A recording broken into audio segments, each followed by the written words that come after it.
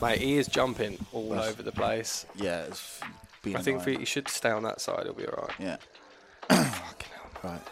Last club, that was lucky. Mate, I was like doing really well at not coughing that much as well. I was really happy with myself. Right, we'll go again. Yeah, it's going to 40 seconds. Right, we're sweet.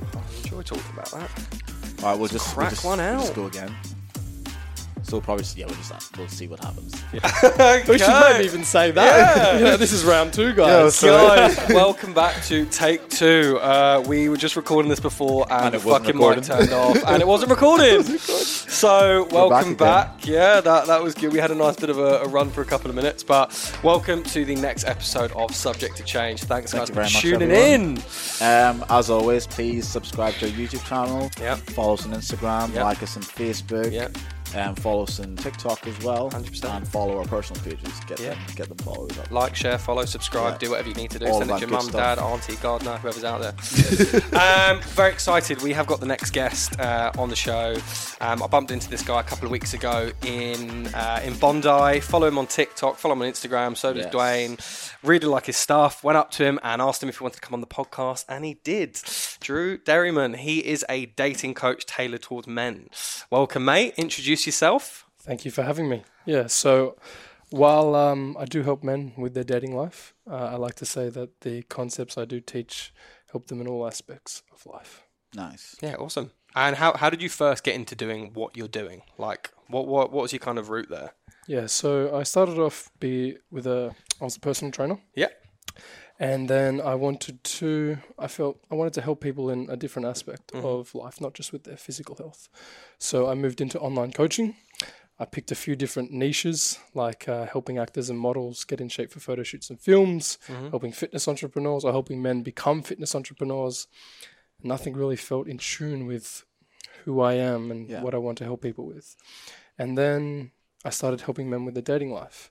And I really enjoyed that because, like I said, the concepts, the things I would teach them, I would see that it would help them in so many aspects of their lives. You know, they weren't just coming back and saying I had a great interaction with a woman. Yeah. They're saying I'm feeling a lot happy about myself, more confident. Thank you for helping me become the man I want to become. That's nice. So that's awesome stuff. That is awesome. In terms of, obviously, you're helping men within their dating life, I assume that as you coach these men and teach them, I don't know how to approach women, do you find that there's aspects of their life that also needs a little bit of fine-tune in order to get them to that stage? You have to kind of look at them kind of quite holistically. Like, there's so many aspects of your life going around. If you got financial issues, have you got trouble with your family, have you got trouble with your job, and that could actually have that effect as to why they're probably not confident enough to speak to Great women? question. 100%. Yeah. Within the first consultation I have with the guys, I always just sit down and just get them to just talk. Just tell me about themselves. Yeah. And within that, I start to see if there's anything we need to focus on first, and then I start tailoring the program towards them. That's awesome. Sorry, Oakley just went on a massive sprint there. I know a question you asked before. What's the kind of common theme that you've had like coming up when like with your clients and the kind of people you deal with? Because I imagine after a while there are a few themes that come up over and over again. What's like the kind of theme that does come up quite often? I would say self-worth is a big one. I'd say learning to accept who you are, your strengths and your weaknesses. Because if you're constantly trying to impress people or trying to become a better person out of fear or out of feeling like you're not good enough, it will be just this constant hamster wheel of self-development. So there's got to become a point in which you say to yourself, I've got this. Yeah. And you've got this for you and not for any external factors kind of thing. Yeah. Yeah. I'm checking it's recording. Again. It is recording. Yeah. I got so nervous. I've looked a few times. So yeah, to answer your question, I would say self-worth is a big one. If there's any other that's come to mind, any other topics, I'll definitely I'll bring them up. But yeah, first and foremost, I'd say sweet, self-worth.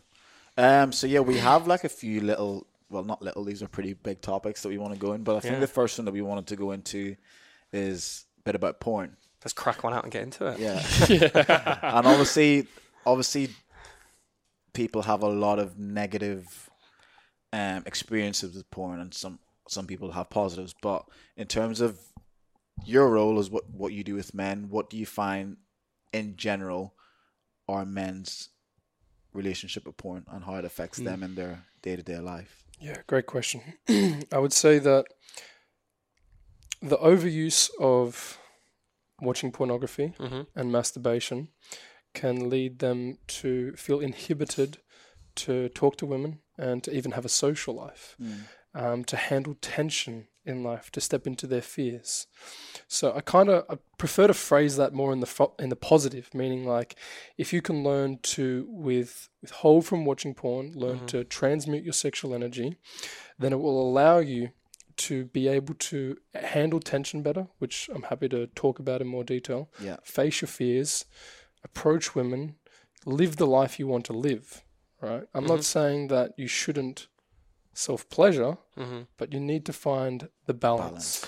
I've found definitely like just cracking too many out after a while, it just clouds my head a little bit. I just find just too many. Yeah, I completely get what the benefits of like, you know, sustaining from it sometimes and taking a bit of a break. Definitely. Yeah, and I think as you kind of touched on the tension thing, which I want you to go into a little bit of detail because we kind of touched on it before we started, how the tension that you can build whenever you don't do it, especially when you're communicating with a girl, because obviously whenever you do masturbate and you have that release, there's like there's a less sense of urgency to. It's like every guy out there knows this, and any woman that doesn't. I'm about to spill. You can't give out the. I'm about to spill some tea. Don't do it. We haven't spoken to the council. Most men know that if they're ever thinking about meeting up with a girl in an evening, and they're always 50-50, a lot of men will knock one out, and if they still want to, after they've knocked one out, they go and see her, and if they don't, they just roll over and go to bed. I don't know what you're talking about, mate. No idea what the fuck you're talking about. But it's a thing. But it's a thing. but it is a thing, and I'm sure like you've coaching men quite a bit. You've come across that sort of situation where if they have this unhealthy relationship with masturbating or with pornography, their desire to go out and meet women is very little, and also when they do go out, that whole tension that you mentioned is probably not as high as it should be. But can you like go into a little bit of detail, because probably people are probably hearing us say tension and they have no idea what tension are we talking about? Sure. So maybe let's define tension first. Tension can be also known as fear, anxiety. Just think about when you feel hungry, right? You feel tension, and then you break that tension by going to eat. But what happens when you go for a day without eating? How good does that food taste? Similarly, when you're creating sexual tension with a woman, if you just rush in and kiss her or just rush into sex, it's pleasurable. But there's an art to learning how to build sexual tension, how to build that arousal, so that when you do touch her, kiss her, start having sex, it feels so much better. So that's one aspect. The other aspect is that how you handle tension will be a huge indicator to if women find you attractive or not, or to how attractive they find you. So when you're feeling an urge to want to masturbate, there's tension, right? And then you watch pornography and you break that tension. So when it comes to interacting with a woman, maybe you're on a date and you've cracked one out. Maybe you decide to go on the date. You've cracked one out, you're having a conversation, and then there's a silence. Feel the tension? Feel the tension already. There's a silence. But you can't handle that silence. You're not okay with the silence. And so you feel the need to ask a question to break the tension. Yeah. And so what is subcommunicated, which is something else we can talk about, is the two conversations that are always going on. I ask you this question, but I'm not really interested in your answer. I'm just asking you that question because I'm not comfortable with tension. You know when people ask you, what do you do for work? You know, and you're like, and you have that feeling like this person doesn't want to know what I do for work, right? Yeah, that's good. That's what's being subcommunicated. And I tell you, man, women are very in tune with what is being subcommunicated. They're very in tune with social cues. So it's not always about what you're saying. It's why you're saying it, Yeah. how you're saying it. So Body there's language there's- as well. Yeah, body language. Yep, that's how you're saying it. Yeah. So there's always two conversations going on: what's being said and what's not being said. So your ability to handle tension with how you hold yourself, how you embrace silences, how you hold eye contact. These are the things that not many people speak about. A lot of dating coaches speak about what to say, the perfect pickup line, what you need to do to tease her, speak. It's all verbal. I'll try that next time I'm on a date. She asks me a question, just go dead silent, just stare at her and see what happens. Honestly, give it a go. So, have you had a good day today? If you just saw his look was like... It's probably not meant to be used that way. The focus is not to try to do it. It's more of a dance. You know, like when you're with someone, think about a date, a really good date that you've been on. You haven't really been in your head. It's been flowing. It's been flowing, right? You're not trying to do things. You're just being yourself. So it's not about necessarily trying to do things. It's about more being aware of them. It's like we're having a conversation now, and there's a silence. Yeah, that's the thing. You like when you go on a first date or a date, you know halfway through the date if it's going well. Yeah. Within yourself, because for me, when I go on a date and I know it's going well, there's just, as you said, there's no real thought process behind what I'm saying and the conversation, because for some reason the conversation just flows from one to the other, and I know I'm probably not having I may be having a great date, but I know, okay, maybe there's no compatibility here if like I find myself like thinking, okay, what am I going to say next?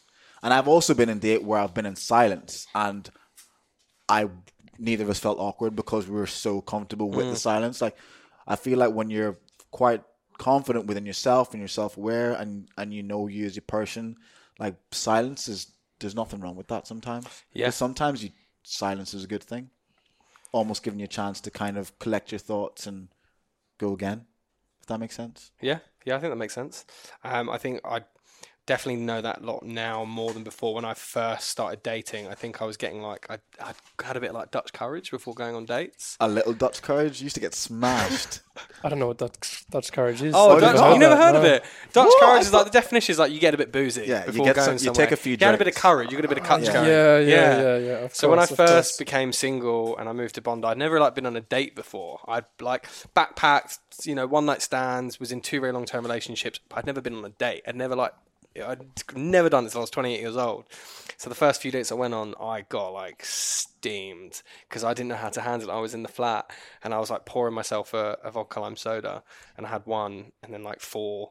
And I was like, oh, this is really tasty. And I poured a soda water bottle full of like vodka lime soda and took it with me to the date. And drank it outside. He crashed my date. I crashed his date. He came to the same restaurant so that I smart. did, and like came upstairs. We've already told this story in the podcast, but he came upstairs, like did a lap around us, and I pointed at him, like, that's my housemate.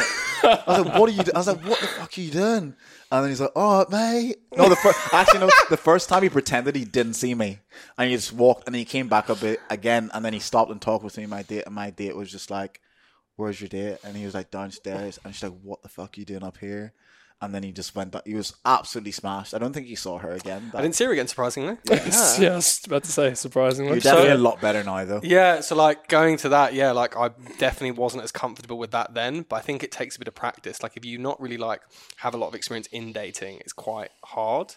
So like how do you give someone that knowledge if they haven't really dated that much? How do you kind of like give them tips to get out of their head so they can deal with those things? Like There's a few ways. I would firstly say fail forward. I heard this on your recent TikTok video. Yeah, I really like forward's- this. fail I forward's a really good like one. this. Yeah. It's about being okay with rejections. Failure is the recipe for success. So you can't expect to achieve anything of great success, something that people want to obtain without going through a bit of failure and rejection. Yeah. I believe learning is in the doing too. A lot of guys have a tendency to want to learn all the information, but you can learn in the doing. What else? Could you just clarify the question again? What's the question I just said? what is it? Oh, about Rejection. This was it. handling Yeah. tips. Yeah. How can you give someone the tips if they haven't really had a lot of experience Yeah. in dating to get out of their own head and like be comfortable with that silence? You know, like how if someone who hasn't dealt with that before. Two other things that come to mind. Women won't judge you for your imperfections. They'll judge you for how you handle your imperfections. Yes, that is. Love that. I've said this before. They don't care about the imperfections. Yeah. But it's just how as you said, how you react to that. Are you going to be a child about? Yes. I don't know. For example, if you like are having sex with a girl and you come in 30 seconds. Yeah. They don't care as long as like you're not going to like be this insecure little kid about it and like huff and then whatever. They'll be like, it's fine. We'll just whenever you're ready, we'll go again. Yeah. Especially if you pre-warn them as well.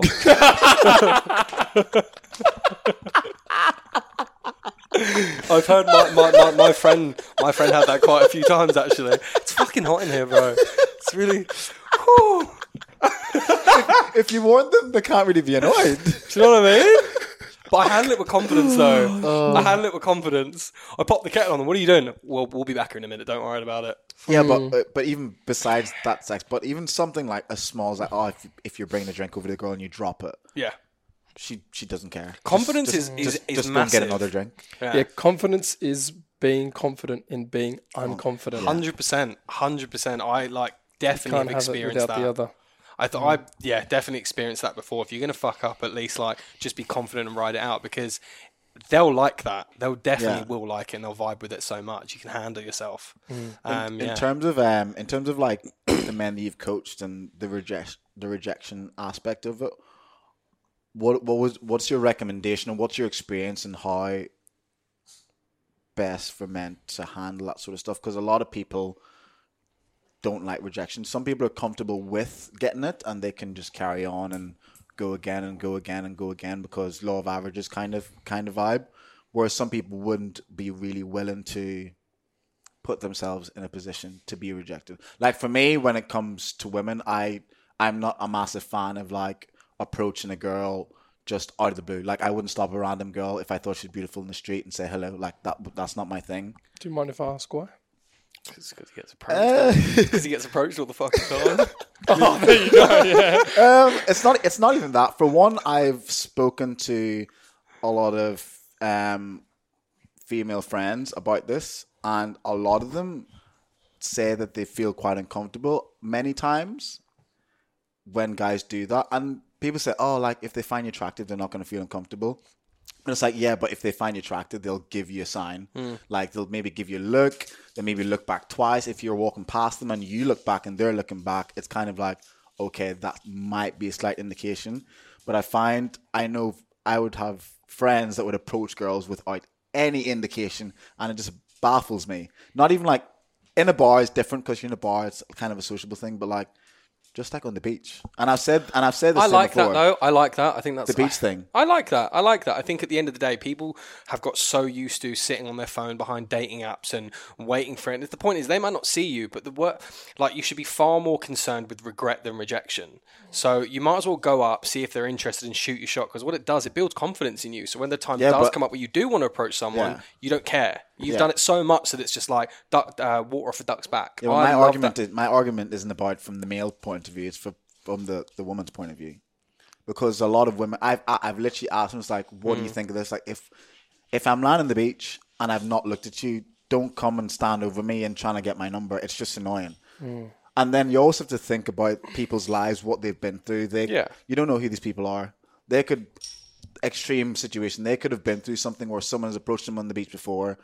They've maybe decided to go on a date and shit went sideways and they've had a bad experience. So they're lying on the beach again and some other good looking dudes come up being like, hey, what are you saying? Can I get your number? They were like, no, man. Why leave me alone? I'm on my lunch break. In this example, though, if someone approaches someone and they're like, they're not a twat about it and they're just like, hey, how's your day going? And straight away, they like close you off with like a close-ended sentence. You pick up the vibe, leave straight away. Yeah. But I I can't see how anyone would get irritated, but I don't know. I'm saying this from like a male perspective, Yeah. but if that was me, I'd be like, number one, it's quite an ego stroke. Someone's come up to me, it's, you know, it's quite confident they've come up, they think I'm attractive, they clearly want to ask my number. I'm not interested, thanks very much, have a nice day. Regardless whether they say that or not, is that really an issue? If someone just goes, hey, to start a conversation, they go, oh, I'm just not really interested. Okay, no worries, sweet, and walk off. In that scenario, has that really impeded their day that much? You don't know. You don't know. Like that silence. Yeah, no, I was like, what do you think about that? What's your opinion on? You're it's right. all very like, subjective, obviously. Yeah. Situations are very different. sometimes a woman could respond a bit out of proportion because maybe she has an experience like that.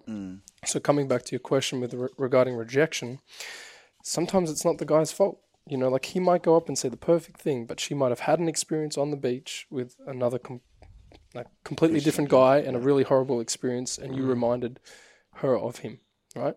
So it's not always the guy's fault, right? But in saying that, I do agree with you in the sense of if you approach a woman and you do it in the right way, it's going to make her day, you know, regardless of if she has a boyfriend or not. It's just learning how to do it in a respectful manner. Also, what you said, it's learning to read social cues. If she's giving you one-word responses, how her body language is facing, how you feel when you're talking to her. Like if you feel like you have to force conversation with her, yeah, she's probably not interested. Yeah. In saying that too, yes, women do give you signs to approach them. And if you can become aware of these, then you're going to have a lot better interactions. But in saying that also, I do encourage men to go after what they want. Yeah. If you see something that you want, you go after it, period. Yeah. It's a very multifaceted and So many landmines everywhere. so many layers. Yeah. It's a very intricate like line to walk because obviously there's. I think it's be respect. Like, the bottom line is, I think, you know, go up and read social cues, and you know, if someone says no, just or even they don't have to say no, but if they're not giving you like a conversational, you know, response, just pick up and just walk away. Yeah, And it's just being but like not doing it in a way that, you know, oh fuck you then, but you know, like, all right, no worries, enjoy your day, thanks for your time, sweet, and then just and then you've left them with a nice experience as well. But where do we go off to this point? No, I was just about to say, I think it's just because so many women have had so many bad experiences with men that I feel like it's very important that we are very careful in how we approach that. And I'm sure that's like definitely something you do with your men as well. It's like, teaching how to be more confident in life with women, but then there's also like, as you said, how to navigate that situation as well. Yeah, definitely. I would say there's two approaches you can take. Like if you see a woman that gives you the eyes, you know, gives you a sign, you can approach her with your intent, but you can talk to people throughout the day, just talking to people, just being a friendly guy, you know, like you said, not always being on your phone, just acknowledging people, doing what's called icebreakers. Where does the term icebreaker come from? It means, you know, when you break the ice with someone, that's tension. You break the tension with them. So when you're walking down the street and you don't know where to look and someone's walking in your direction, just look at them and smile. Just acknowledge people, man. You know, even just a hi. It doesn't have to be chatting up women 24/7. It can be talking to the granny in the shopping center. You know, this is still going to help build your confidence, your social awareness, your communication skills. Yeah, I like that. Yeah, I think if people do that, like do those little 1%ers every day, I think it just builds up like a... Yeah, you love talking about your little 1%ers. Yeah, work on. If you get 1% better every single day, 365% better at the end of the year. Yeah, there you go. Yeah, it's not a bad stat. But I'll just come back onto one other thing, if I may. Yeah, of course. Around rejection.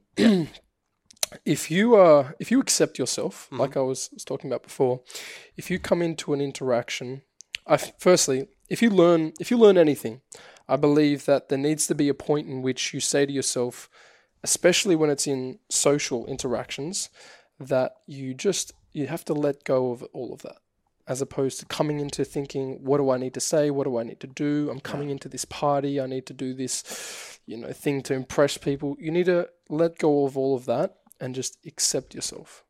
Just accept, this is who I am, my strengths and my weaknesses, and say something to yourself, something empowering, like, I've got this. Yeah. All right? Because when you do that, when you accept yourself, then you're okay with yourself and other people will accept you. But if you're constantly thinking about what you need to do to become better, impress people, be the life of the party, the perfect pickup line to say to a woman. You're constantly giving out this energy that you're not good enough. Yeah. Right? And then that can come out in your tonality, which I was saying is a huge part of communication. So it's like, if you come up and you say, hi, that's like a rapport-seeking tonality. Yeah. Fuck, that's why it hasn't worked. Yeah, I see you as more superior to me. Mm-hmm. And I've subcommunicated that through how I'm saying hello. And you can feel that. Yeah. And you might play power moves on me. You might manipulate me. But if I say to myself, accept myself, I've got this. Yeah. I see people as equal. I come in, hi. Confident I don't feel the need to impress you, We're here. If we vibe, we vibe. Like we're doing now. We're having a great time. Yeah. If we don't, we don't. I like that. Yeah. I like that.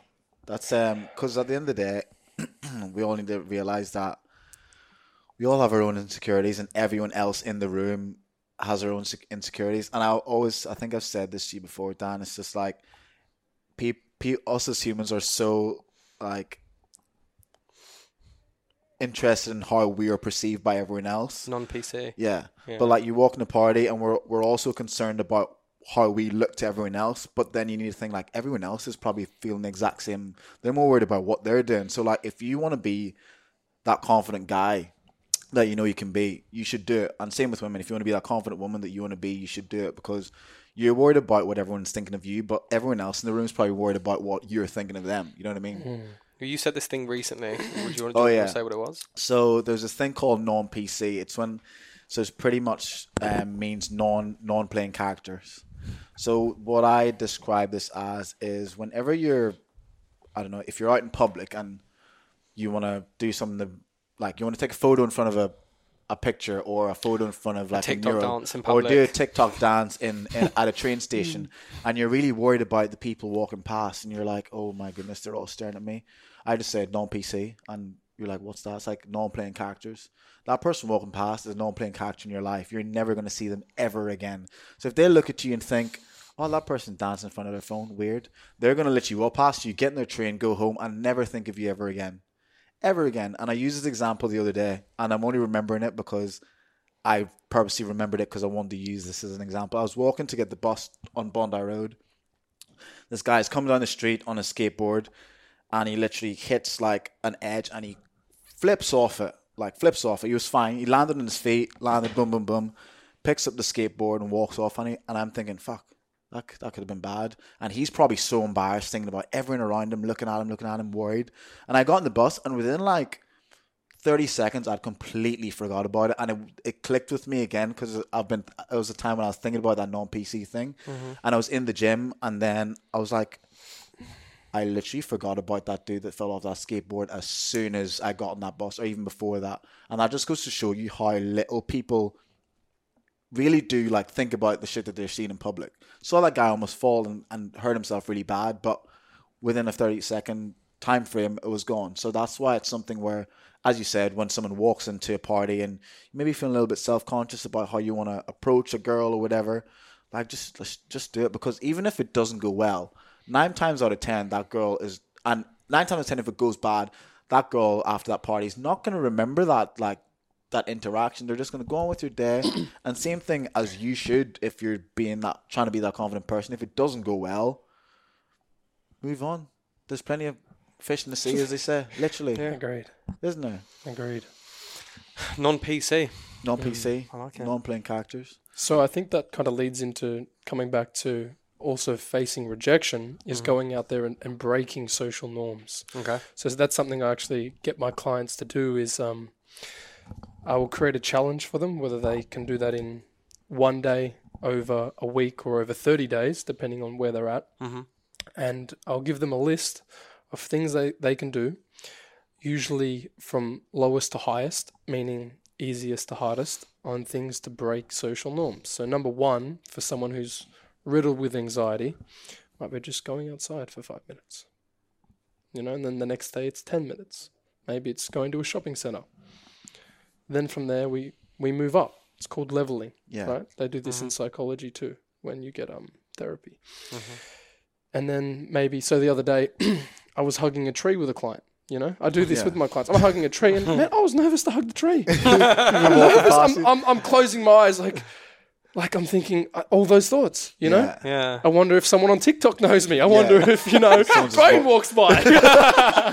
It's like we don't want this guy on the podcast anymore. He's hugging trees. Oh, I saw him hugging a tree the other day. What the fuck I'm was meant to that be guy seeing you doing? in 30 minutes. What are you doing? So man, I did that. I accepted it. I accepted myself, and I said, "This is for me." Yeah. You know, continued hugging the tree. So we move up. You know, we move up in levels, and when you do something that, like I was speaking about earlier, is such a break from a social norm. When you do something so outrageous, going up and saying hello to someone becomes so easy because you've done something that's broken such a social norm. Yeah. So that's a huge part of, overcoming rejections too, and overcoming your fears, and stepping into more tension in life.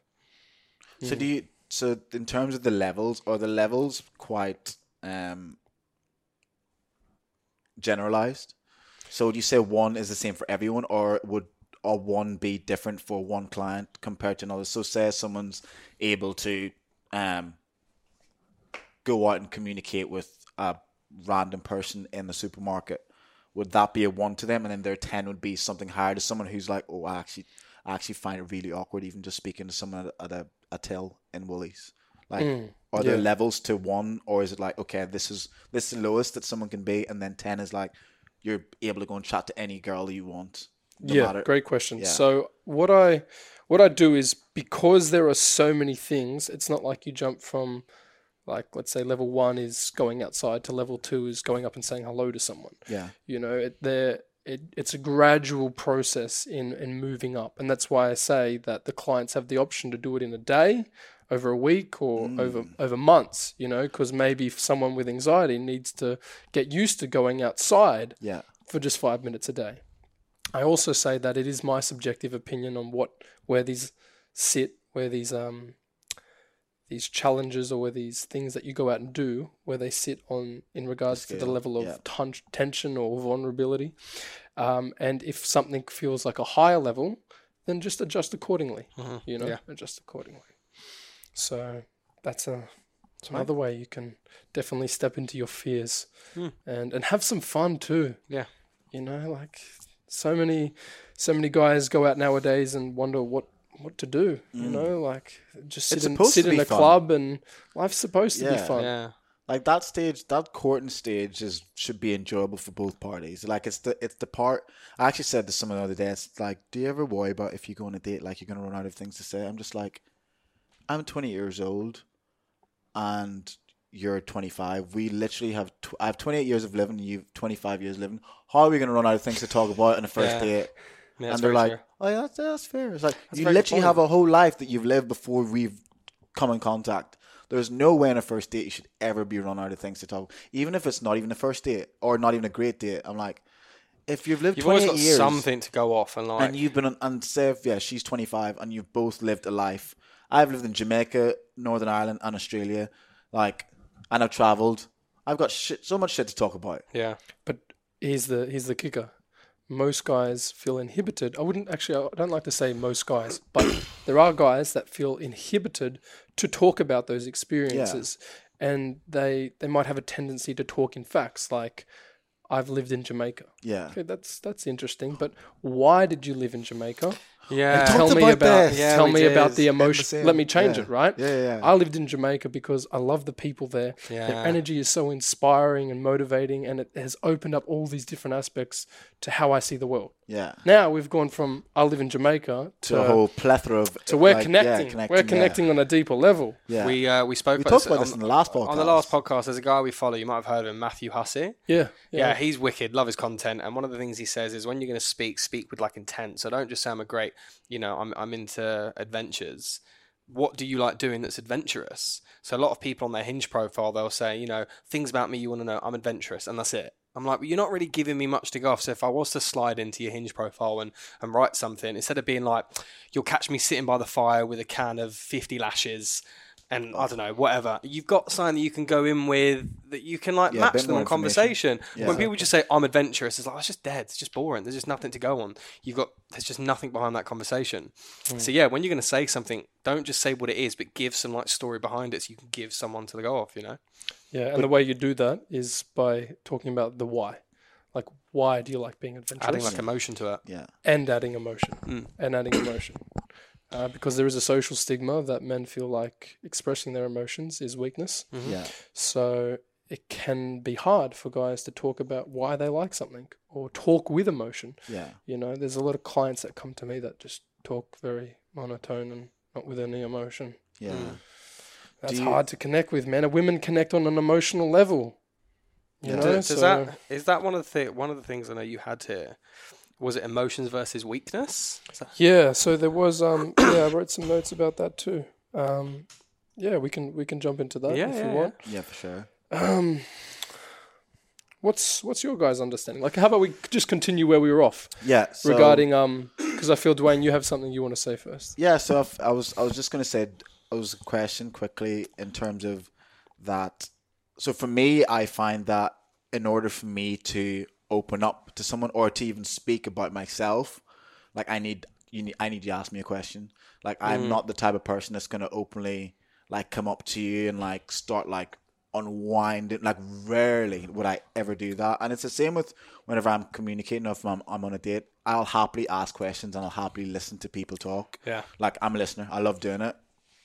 So for me, in order for me to tell someone that I used to live in Jamaica and why I lived in Jamaica, or how I ended up living in Ireland and how I ended up moving to Australia, like I'm not just gonna be like, oh yeah, so because a lot of people enjoy talking about themselves, but for me, in order for me to tell you that timeline as to why I went from here to here to here, like you're gonna have to ask me questions. And do you find like a lot of men that you deal with are like that, where obviously this actually will segue into the emotional weaknesses thing, because you find they're not able to do that because they feel like if they openly give out those parts of themselves, like the more in-depth parts. So like, for example, I moved to Ireland because my mum wanted a better life for me, and she knew that Ireland would have been a better opportunity for me to grow up and have this better life. Do you feel like men aren't willing to give out that information without those questions, or being pushed because, again, that would show emotion, and men may have a very negative connotation between emotion and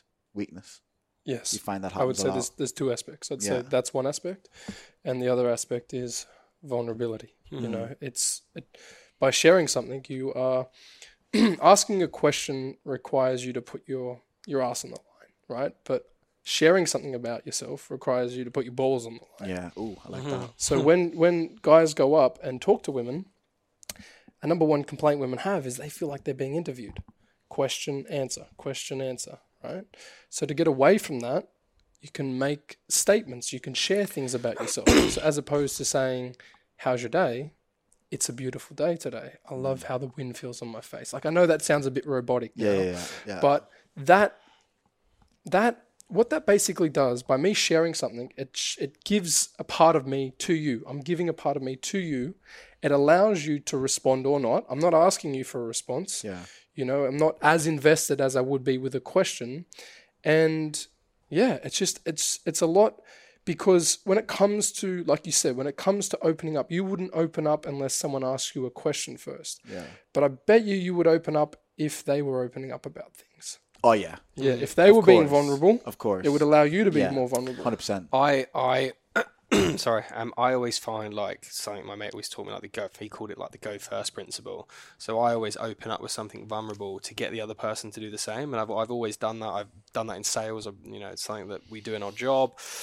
And even before then, so I always open up something and show some sense of vulnerability, and that helps build friendships. It helps you connect to people quicker, and I don't mind it. I find it really easy to do, and I find that as soon as I do that, people just start being so comfortable and talking about themselves in such a way they don't really think about what they're saying anymore. Yeah. And I've had some people, be like, "You're very open." I'm like, I don't know. I just find it so easy and natural, and it makes me comfortable because I know it's going to make you comfortable in the long run. That we can have more of like a comfortable interaction. Agreed. Yeah. You will find some people though that when you do open up, they don't. and you shouldn't feel obliged to be vulnerable with those type of people. Yeah. With someone who isn't willing to be vulnerable. So it's coming from a place of like, I'm not going to try to be like this, but I'm also not going to feel inhibited not to be vulnerable. Yeah, if something comes up and I'm like, I don't mind saying this, then I'll be happy to just say it and, give that bit of information and then, see what back and forth comes from it. Because obviously people, for you, obviously you've said like it's quite easy for you to be vulnerable. It's to help them feel more comfortable.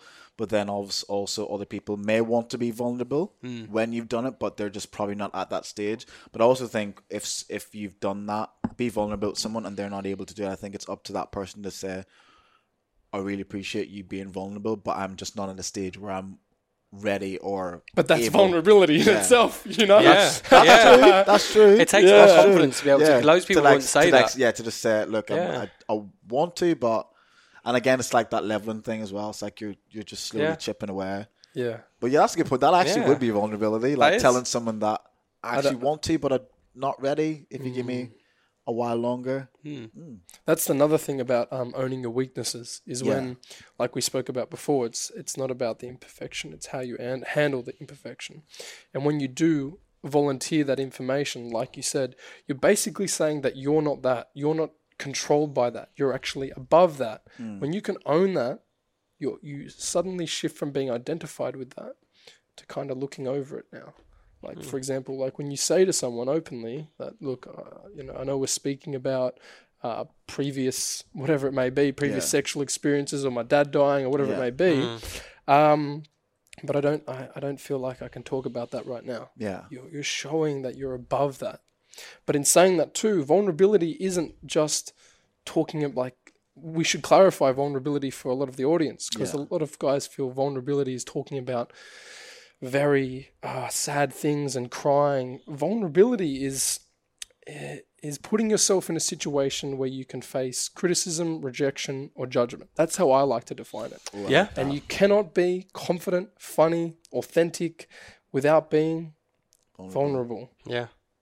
So that's a good point. It's very true. As you said, even just something like even just being funny, like trying to tell a joke. Like there's a chance they're just going to stare at you and think, what are you talking about? Yeah. But you've put yourself in a position, as you said, to be critiqued and to be somewhat negatively judged, which is a form of vulnerability because, as you said, men see vulnerability as trying to be emotional and being sad, whereas like vulnerability is anything and everything that you can be. Vulnerability is you being angry.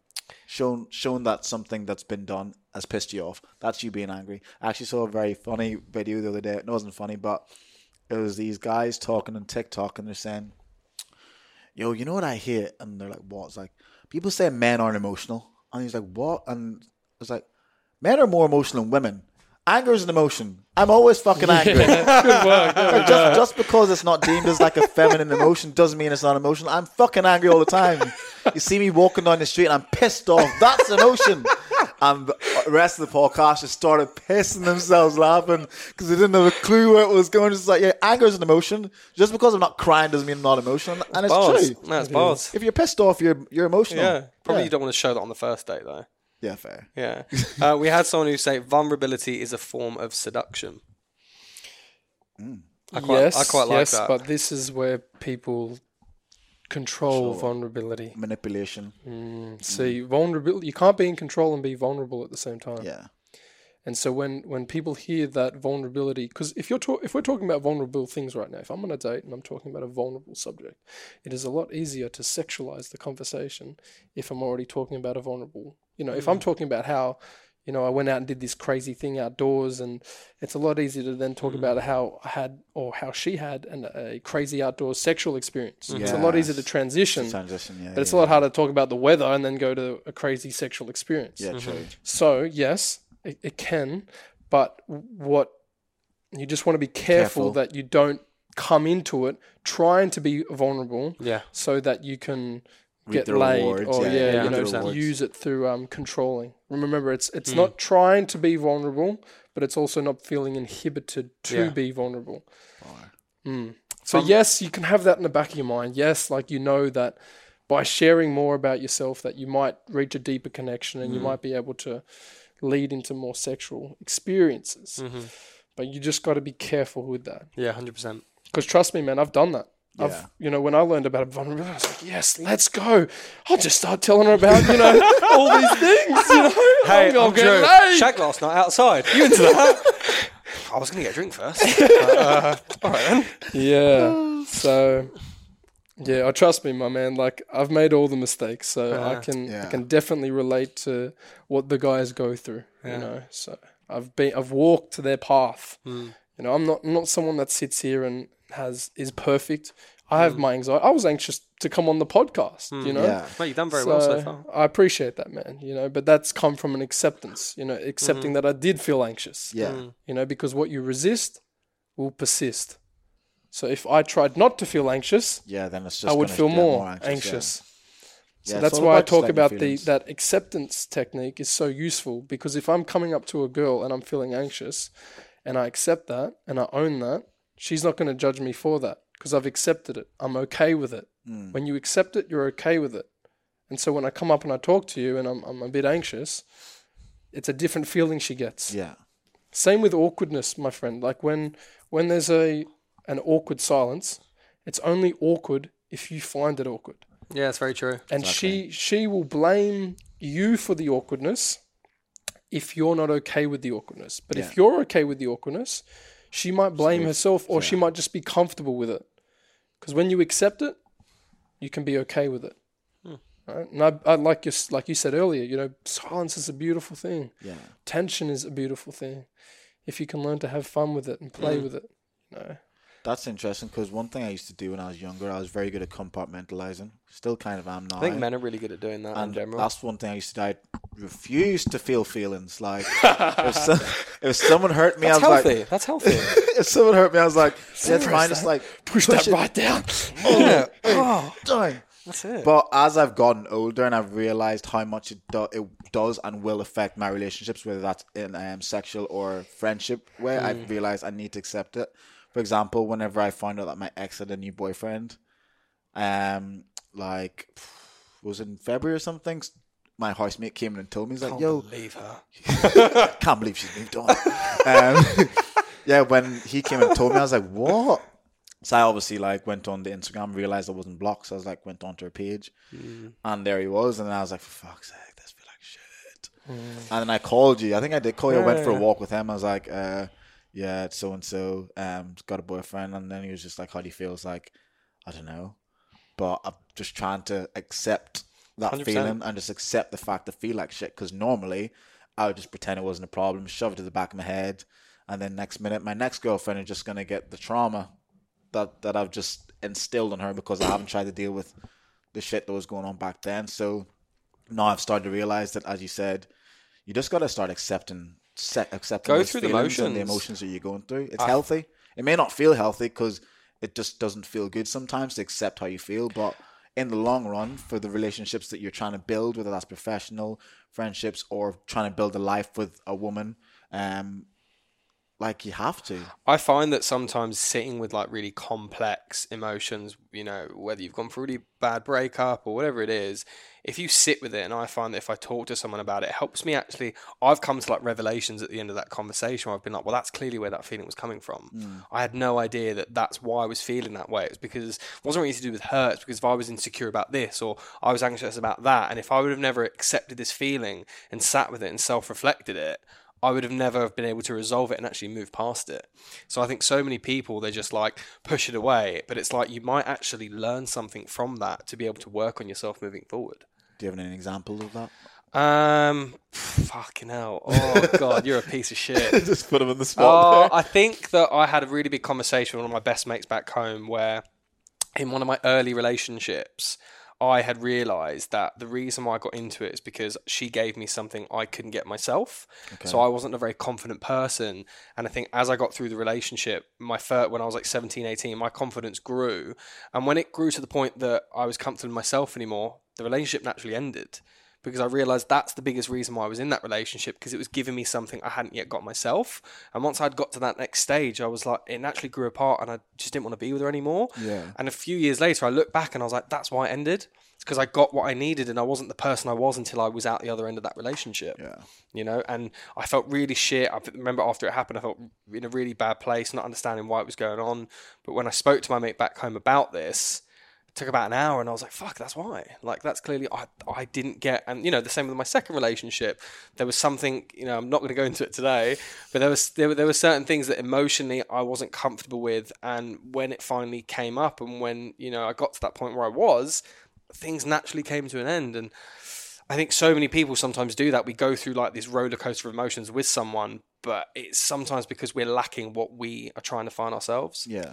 I think if I said that in a really messed up way, I went on a bit of a roller coaster there. Yeah. Does that make sense? Yeah, Does that? Of course. People are there for a season and Yeah. a reason. They're not meant to be there for your whole life. So sometimes you may not know at the time whenever you're with them that they're actually there to teach you something. Yeah. Until you get, as you did, you get out the other side, you realize, okay, that's what they were there for. And it's not like a spiting people, like you're using them to reach a goal. No. It's just like, It's just a natural, not like, everyone's going to be in your life forever. You know what I mean? It's like a natural thing. We're all learning as we go. yeah. But now I bury emotions deep down because I've told that's really healthy.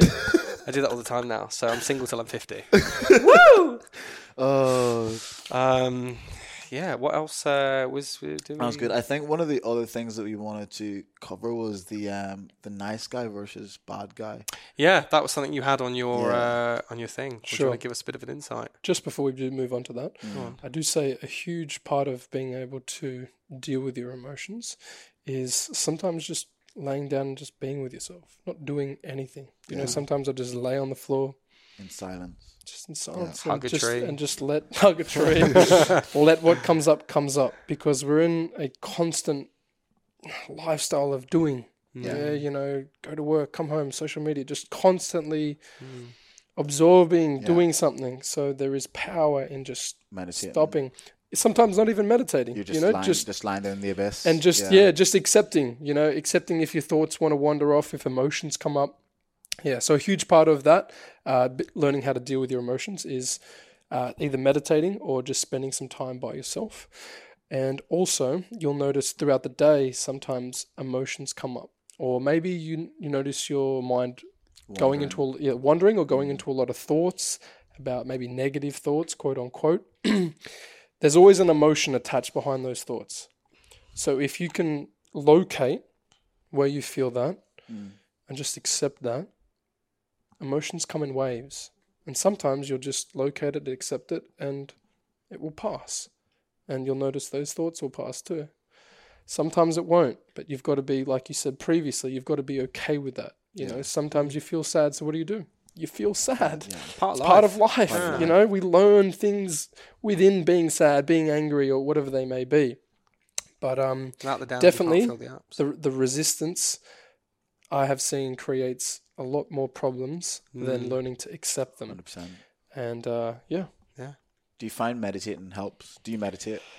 sometimes. Yeah. But look, man, each to their own. I can't. I find it so difficult. My mind just goes off. But Like, that's what's the supposed to focus. happen, That's though. that's That's what meditating is. Yeah. I But thought there's you meant to different. like. Yeah, That's what I used to I think. It's think- like I'm meant to have an empty mind. But then I spoke to someone and they're like, no, when your mind wanders, it's you realizing it's wandering away and then you bring it back. You just have to constantly be bringing. and then It's it gets impossible to completely empty your mind of no thought. It's like, especially if you've got a busy life. So like the idea of meditating is that you sit in silence or with your music or whatever, and then you may start thinking about, oh my goodness, I forgot to buy eggs at the supermarket. But then you bring yourself back, say, okay, no, that's not what I'm meant to be doing right now. So it's just constant back and forth, and it's like a muscle you have to practice and get better at it. Fair. It's bloody hard though. But I would say there are different forms of meditation, so you don't always have to focus on the breath. The one that I teach guys to learn how to transmute their sexual energy is you imagine where you feel your arousal. So usually it's in the groin section, and you imagine that as energy or as light. And then as you inhale through your nose, you breathe that energy up through your body, through your spine, up to the top of your head, and you exhale it down into your heart. Or you can do many ways. Sometimes I imagine that sexual energy in the groin area. And as I inhale, I imagine that the energy coming out through my body. And even today, I was laying down in a park on the grass. I imagined the energy coming out through my body, and I imagined my body like raising up. And then I exhaled, I imagined my body like grounding into the floor. And I tell you, man, just after 5 or 10 minutes of doing that, I woke up and I was a lot more peaceful, a lot more calm, a lot more centered, clear-minded. In my opinion, I'd transmuted that energy. So, I think this would be a good time to go into some of the questions that we were asked. Yeah, go on. Sure. Got a few decent ones.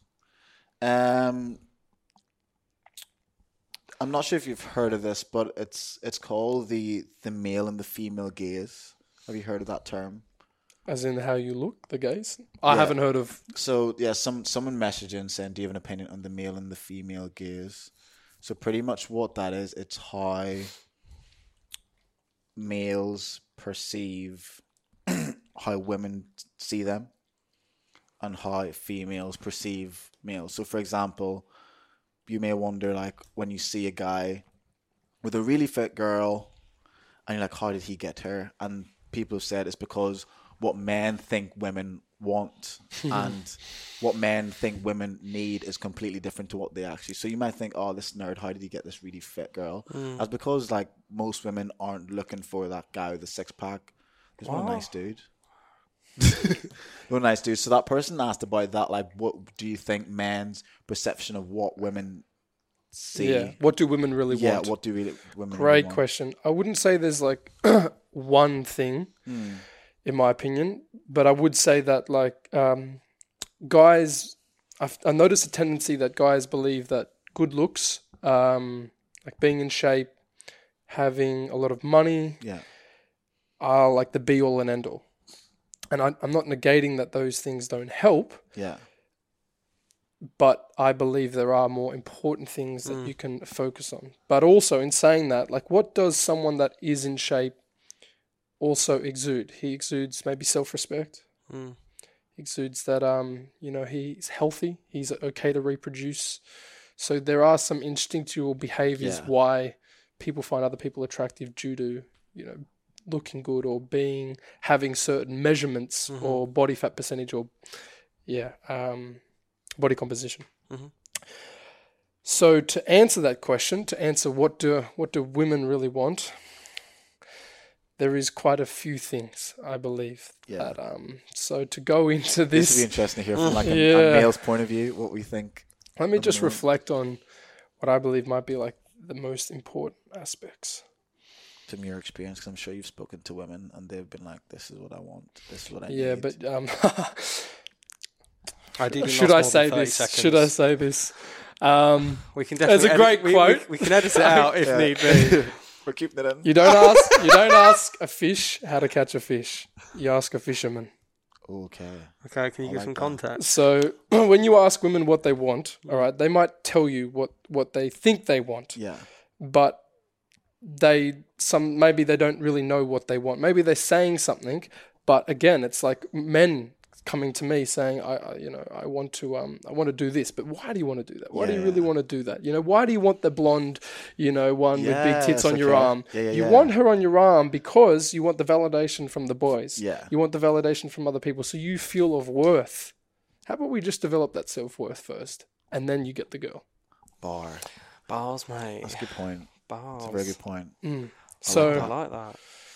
So that's what I mean. You've got to dig deep into what they really want, and that's why I say you sell them on what they want, but you give them what you need. Yes, I do give these guys dating advice on, like, how to approach, how to be a good conversationalist, how to deal with your emotions better. But the real concepts that I teach, are concepts that help them to develop themselves, and as a byproduct, they attract the things they want: success, money, women, happiness. And it also goes into, as we grow as humans, whether that's single or in relationships, the things you want and need change all the time. So whenever you go initially into a relationship, you're thinking, okay, this is what I need from a partner, this, and this. And you get with that person who has all that. And as that relationship develops, you realize that they're not actually giving you everything that you now need. Like, okay, they're not as affectionate as I thought they were going to be, and I actually need that from them. Yeah. especially over time, you're just like, okay, what I needed at the start is completely different now, and they're not able to provide that. And that's why a lot of people break up as well. It's like, as the relationship develops, there's aspects of that person that come to light, because you're always going to be the best of the best when you first meet someone. And as you get comfortable, you start seeing the cracks, you start seeing the things as to why their ex hated them in the last relationship, etc. And I think learning what you want initially, yeah, that's great, but it's just going to change. And you shouldn't like take what someone tells you at the start at face value, really, because you know, okay, what you say is perfect. Let's try this. But you know, in a year or two's time, there's going to be something else from the relationship or from you that they're going to need. And whether that you're able to navigate that and be what they need and be what they want, that's a whole other story, isn't it?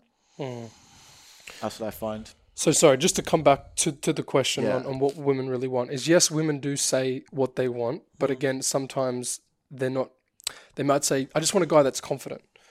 But like confidence is so, it's such, there's so many sub branches of confidence. There's situational confidence. Like there's like driving your car. You're confident in driving your car, but you might not be confident in talking to a woman, right? Confidence is situational, and there's so many aspects, like confidence in your self-worth, confidence in a social setting.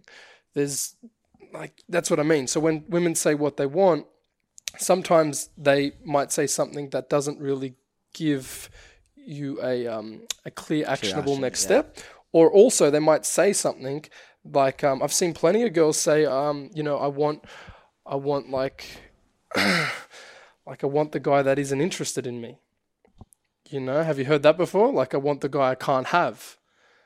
I've heard that before. Yeah. And I believe this is probably, if I was, men and women want a lot of things. Okay, most guys think that men just want, you know, a woman that's beautiful, and yes, I do believe that is a huge factor to what men do want.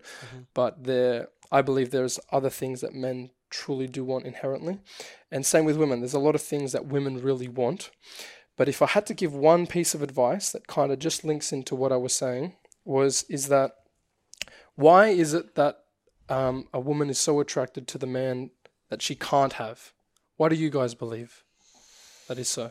Because we always want what we can't have. Yeah, but why? Yeah, why is that? Why do we want what we can't have? Why is unobtainability the biggest aphrodisiac?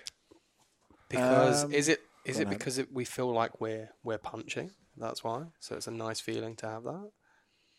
Yeah, that could be. I definitely think there's more than one reason. But I think the unobtainability, I think an aspect of it is the chase, the excitability of potentially getting something that once was not attainable. And I also feel like, as we said, people like what they want, what they can't have. And also the fact that someone's unattainable, they probably give off that energy as well. It's like I saw this the other day, it's like a girl could, this is generally speaking, generalize women for you listening.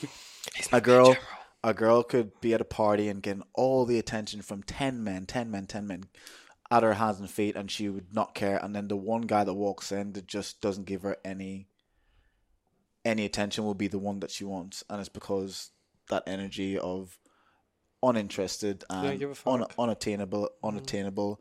It's like the apple in the Garden of Eden. Not allowed to have it, but we're going biblical with this. Yeah, you know what I mean? Not allowed to have it. But of all the fruits, they decided to take that one, you know what I mean? Because that was the one that was going to fuck shit up. That was the one that was going to make life change and be different. So am I somewhat? Yeah. I think you all have valid points. Yeah. But if we bring it back to giving guys a piece of advice, if they decide to try to be unobtainable, then it's not genuine. And eventually there will be cracks in your behavior, and a woman will soon find out that you are like those other 10 guys. So it's not about trying to be unobtainable. In my opinion, it's about envisioning who you would be if you already had that.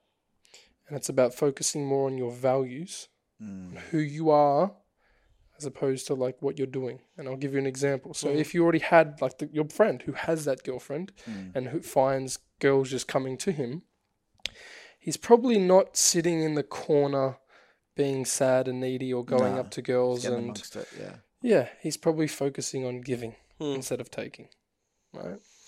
And think about some of the most successful and happy people in the world. A large part of their life is giving, is serving others, and you don't want to get this misconstrued to like giving conditionally. Like, okay, I've got to go out and I've got to buy her flowers or buy her drinks, a lot of guys buy her drinks so she stays with him. Yeah, that's conditional giving, A giving's got to be from a place of it's a gift. It's okay if you don't like it or if you do, but I believe if you can start to step in the realm of focusing more outwardly, a lot of your problems will resolve. You'll reach a lot greater levels of happiness.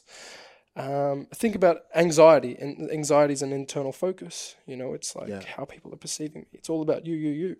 But if you can just look outwardly and start observing other people, suddenly it changes your focus.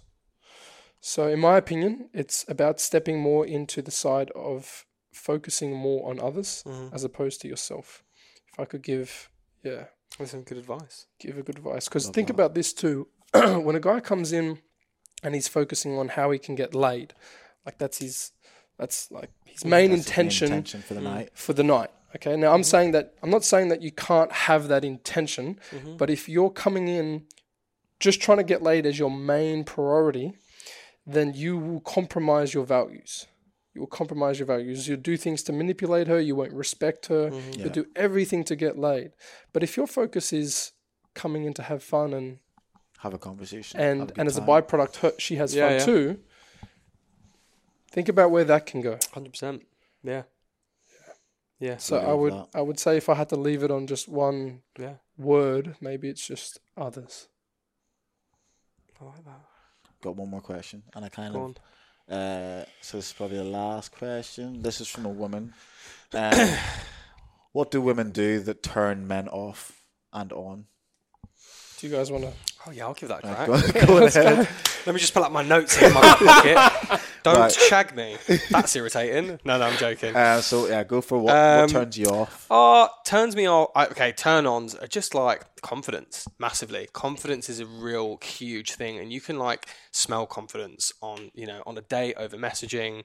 Someone who doesn't just let you lead every single part of the conversation. They're creative in their conversation. I think confidence is a big thing. A turn off. Sorry, man. Could you further define how you confidence in a woman, like along with leading conversation? Could you give some other points? Someone who. Okay, so on a first date, confidence you can see with like body language. It's like body language of someone's always like sitting there, kind of like hands crossed the whole time, kind of like can't give you a lot of eye contact. It comes across like they're not very comfortable in the situation. But if someone's very comfortable in themselves, they're comfortable, in their setting, they're okay with their hands they're down, they're not like sitting all the way back. If you're talking, it's engaged as they'll like sit on the table and like, I'm actually engaged in what you're talking about. And that's something I do. If I'm interested, I'll lean on the table just to show I am actually engaged in the conversation. Does that answer that question? Yeah. Something that is a turn off. I don't know. I'm trying to think now. Let's be PC with this. Anything that comes to your mind? For turn off or turn on? Are people that like, I think I've had it on a few dates where you've been there and you ask a question and you try to get a conversation going and they don't ask you a question back. And they just talk about themselves the whole time. Yeah, and usually look, if they're talking about themselves, you don't want to just then say something about you. So I'll be like, ask a question, but it's like usually you'll be like, so what about you? What's your thoughts on that? And when they don't come back with it, it's just like, that's a big opening. I had this on a date. I had this recently on a date. This is a true story. I was on a date with someone and I could tell she is the kind of woman that like takes charge a lot. And I said, what is it you're looking for? Like in like a bloke when you go on a date, what is it you're looking for? She's like an alpha male. Like I want someone to take charge. I'm like, hey, why is that so important to you? She's like, because I feel like I lead in every part of my life that I want someone to do that for me. I'm always leading the conversation. And I was like, would you not be a really great way to not lead the conversation the whole time? Ask me a question back. You could have done that. You could have done that the whole time. And how did she take that? And she was like, yeah, you make it. I knew she would take it quite well because she was a very confident, extroverted person, so I knew she wouldn't be offended by it. But I was like, you could have just asked me a question. The whole time she went, yeah, that's true. The reason why I'm like this, and just went on to talk about herself. I was like, mate, I can't. I was like, all right, no worries. That's funny. But yeah, she kept just, that is like, for me, it's just, it's a bit of a turn off when someone just speaks about themselves the whole time. For me, a turn on is a woman that's ambitious, has some sort of idea of where she wants to be or go in life. She doesn't have to be there.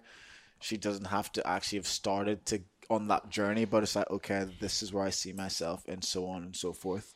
In the future, I also want a girl that's passionate about something.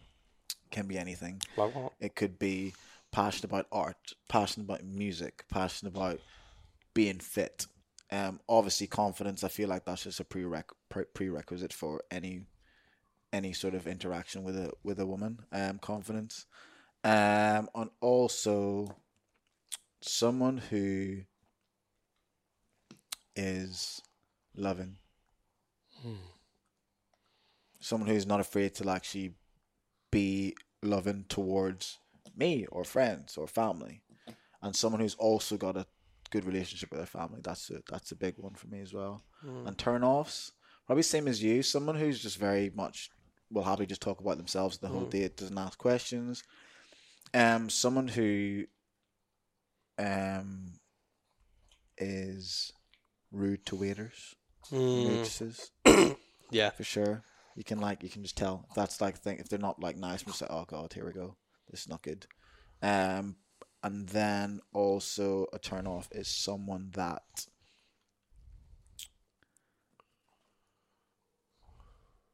doesn't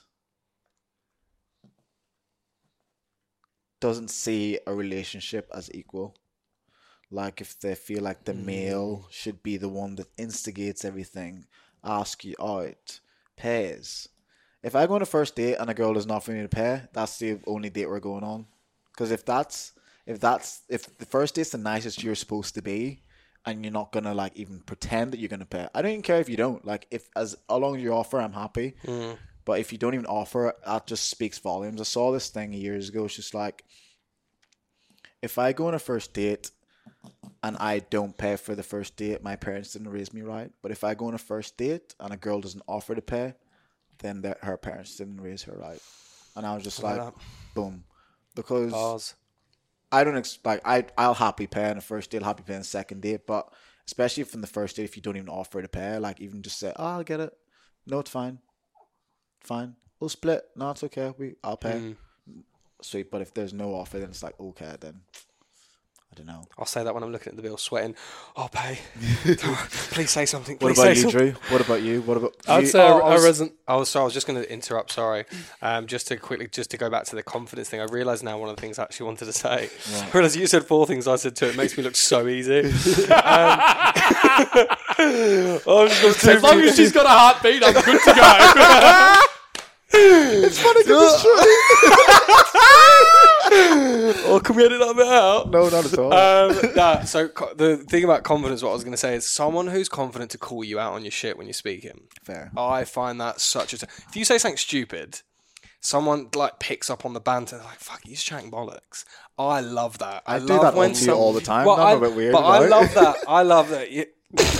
I love that on a date where you've got that chemistry where someone's confident enough. If you say something that doesn't make sense or is a bit stupid, they'll call you out on it. Yeah. That is a really attractive trait in someone that I find. Okay. What about you? Because you've obviously got your clients and stuff, so I'm sure they've come back with you some serious... I'm sorry, for my clients or for myself personally? Well, both. So let's go for you, and then obviously you've heard from other men. Okay. Actually, do you mind if we start around the other way? Yeah, go on ahead. If a guy ever comes to me and he has a complaint about a woman, I like to teach him about the mirror principle, which basically states that your external world is a mirror reflection of your internal world. Yeah. So before trying to fix the external, fix yourself first and see if the external world fixes. So if he finds that all the girls in his life are manipulative, maybe where in his life is he being manipulative? I feel like this reflects to one of our mates. And then your external world effects. So I don't tend to try to dwell on that much with guys. But there definitely are things that I look out for with the women that I see. I would say the things that I like is if a girl actually does pay, like she goes out of her way to, like, I don't know, find a way to pay. That's like, I'll put a ring on that. You know what I mean? Which one do you want? So that's a big one for me. Touch. I like physical touch. Ooh. Yeah, that's a big one. Yeah. Physical touch, vulnerability, you know, being able to open up about things and talk about herself. So that, I believe, leads into confidence. Yeah. Is having confidence in who she is. I really should have said more than 2 things now. Look, Shut up. Sorry, man. Things I don't like. I think you touched on a really great point, which was not treating each other as equals. Yeah. What do you... Yeah. Sorry. Yeah. So what are some other examples of that? You touched on, like, it's a misconception of maybe how a woman should be and how a man should be. I feel like there's a lot of toxic masculinity and femininity. Yeah, there is. I believe we have both feminine and masculine traits. And I believe sometimes telling men that they need to be a certain way or women a certain way really limits us as human beings. 100%. Yeah, definitely agree. Anything else that really comes to mind? What else do I like? That I like girls that are adventurous, that like my shitty humor. That are just like a girl that's just open. I'd say open. You know, open to try new things, do new things, is open-minded, has fun, you know, like we can be in the kitchen and just having the best time ever. Yeah. You know, like I've been with girls in the kitchen and we've got music on, we're cooking, like I'm pushing her, she's, you know, making a mess and we're just having a fun time, you know, at the most simplest things. I went out with a girl the other night and we just went out and looked at the moon. You know, it was a beautiful, calm night and we just sat there. You know, there was a lot of silences, there was a lot of embracing, but you can learn a lot from just being with someone, holding presence, them and just their presence. Love that. Yeah. Pretty good. Mate, we've covered loads. We've covered I'm a lot. proper happy with that. For sure. Mate, thanks for coming on. Like, Thank you for having me. I really enjoyed it. You guys are awesome. It's been an absolute pleasure. Absolute pleasure. Do you want to plug your social media handles? Tell everyone where they can find you. Yeah. Any men out there that need any help, just give Drew a shout. Search my name. Just Drew Derriman. We'll tag you in the... I don't even think there's any other Drew Derrimans out there because I typed your full name and you're the only one that came up. So just type my name and have the name and you pop up. Go from there. You see his face. All right, thank you very much, everyone. If you've listened this far, hope you've enjoyed it. Some massive golden nuggets in there that will be some juicy ones. Sharing. As always, please subscribe to our YouTube channel, like, follow share, us on everything. Do all that good stuff. But yeah, thank you very much, everyone. Peace.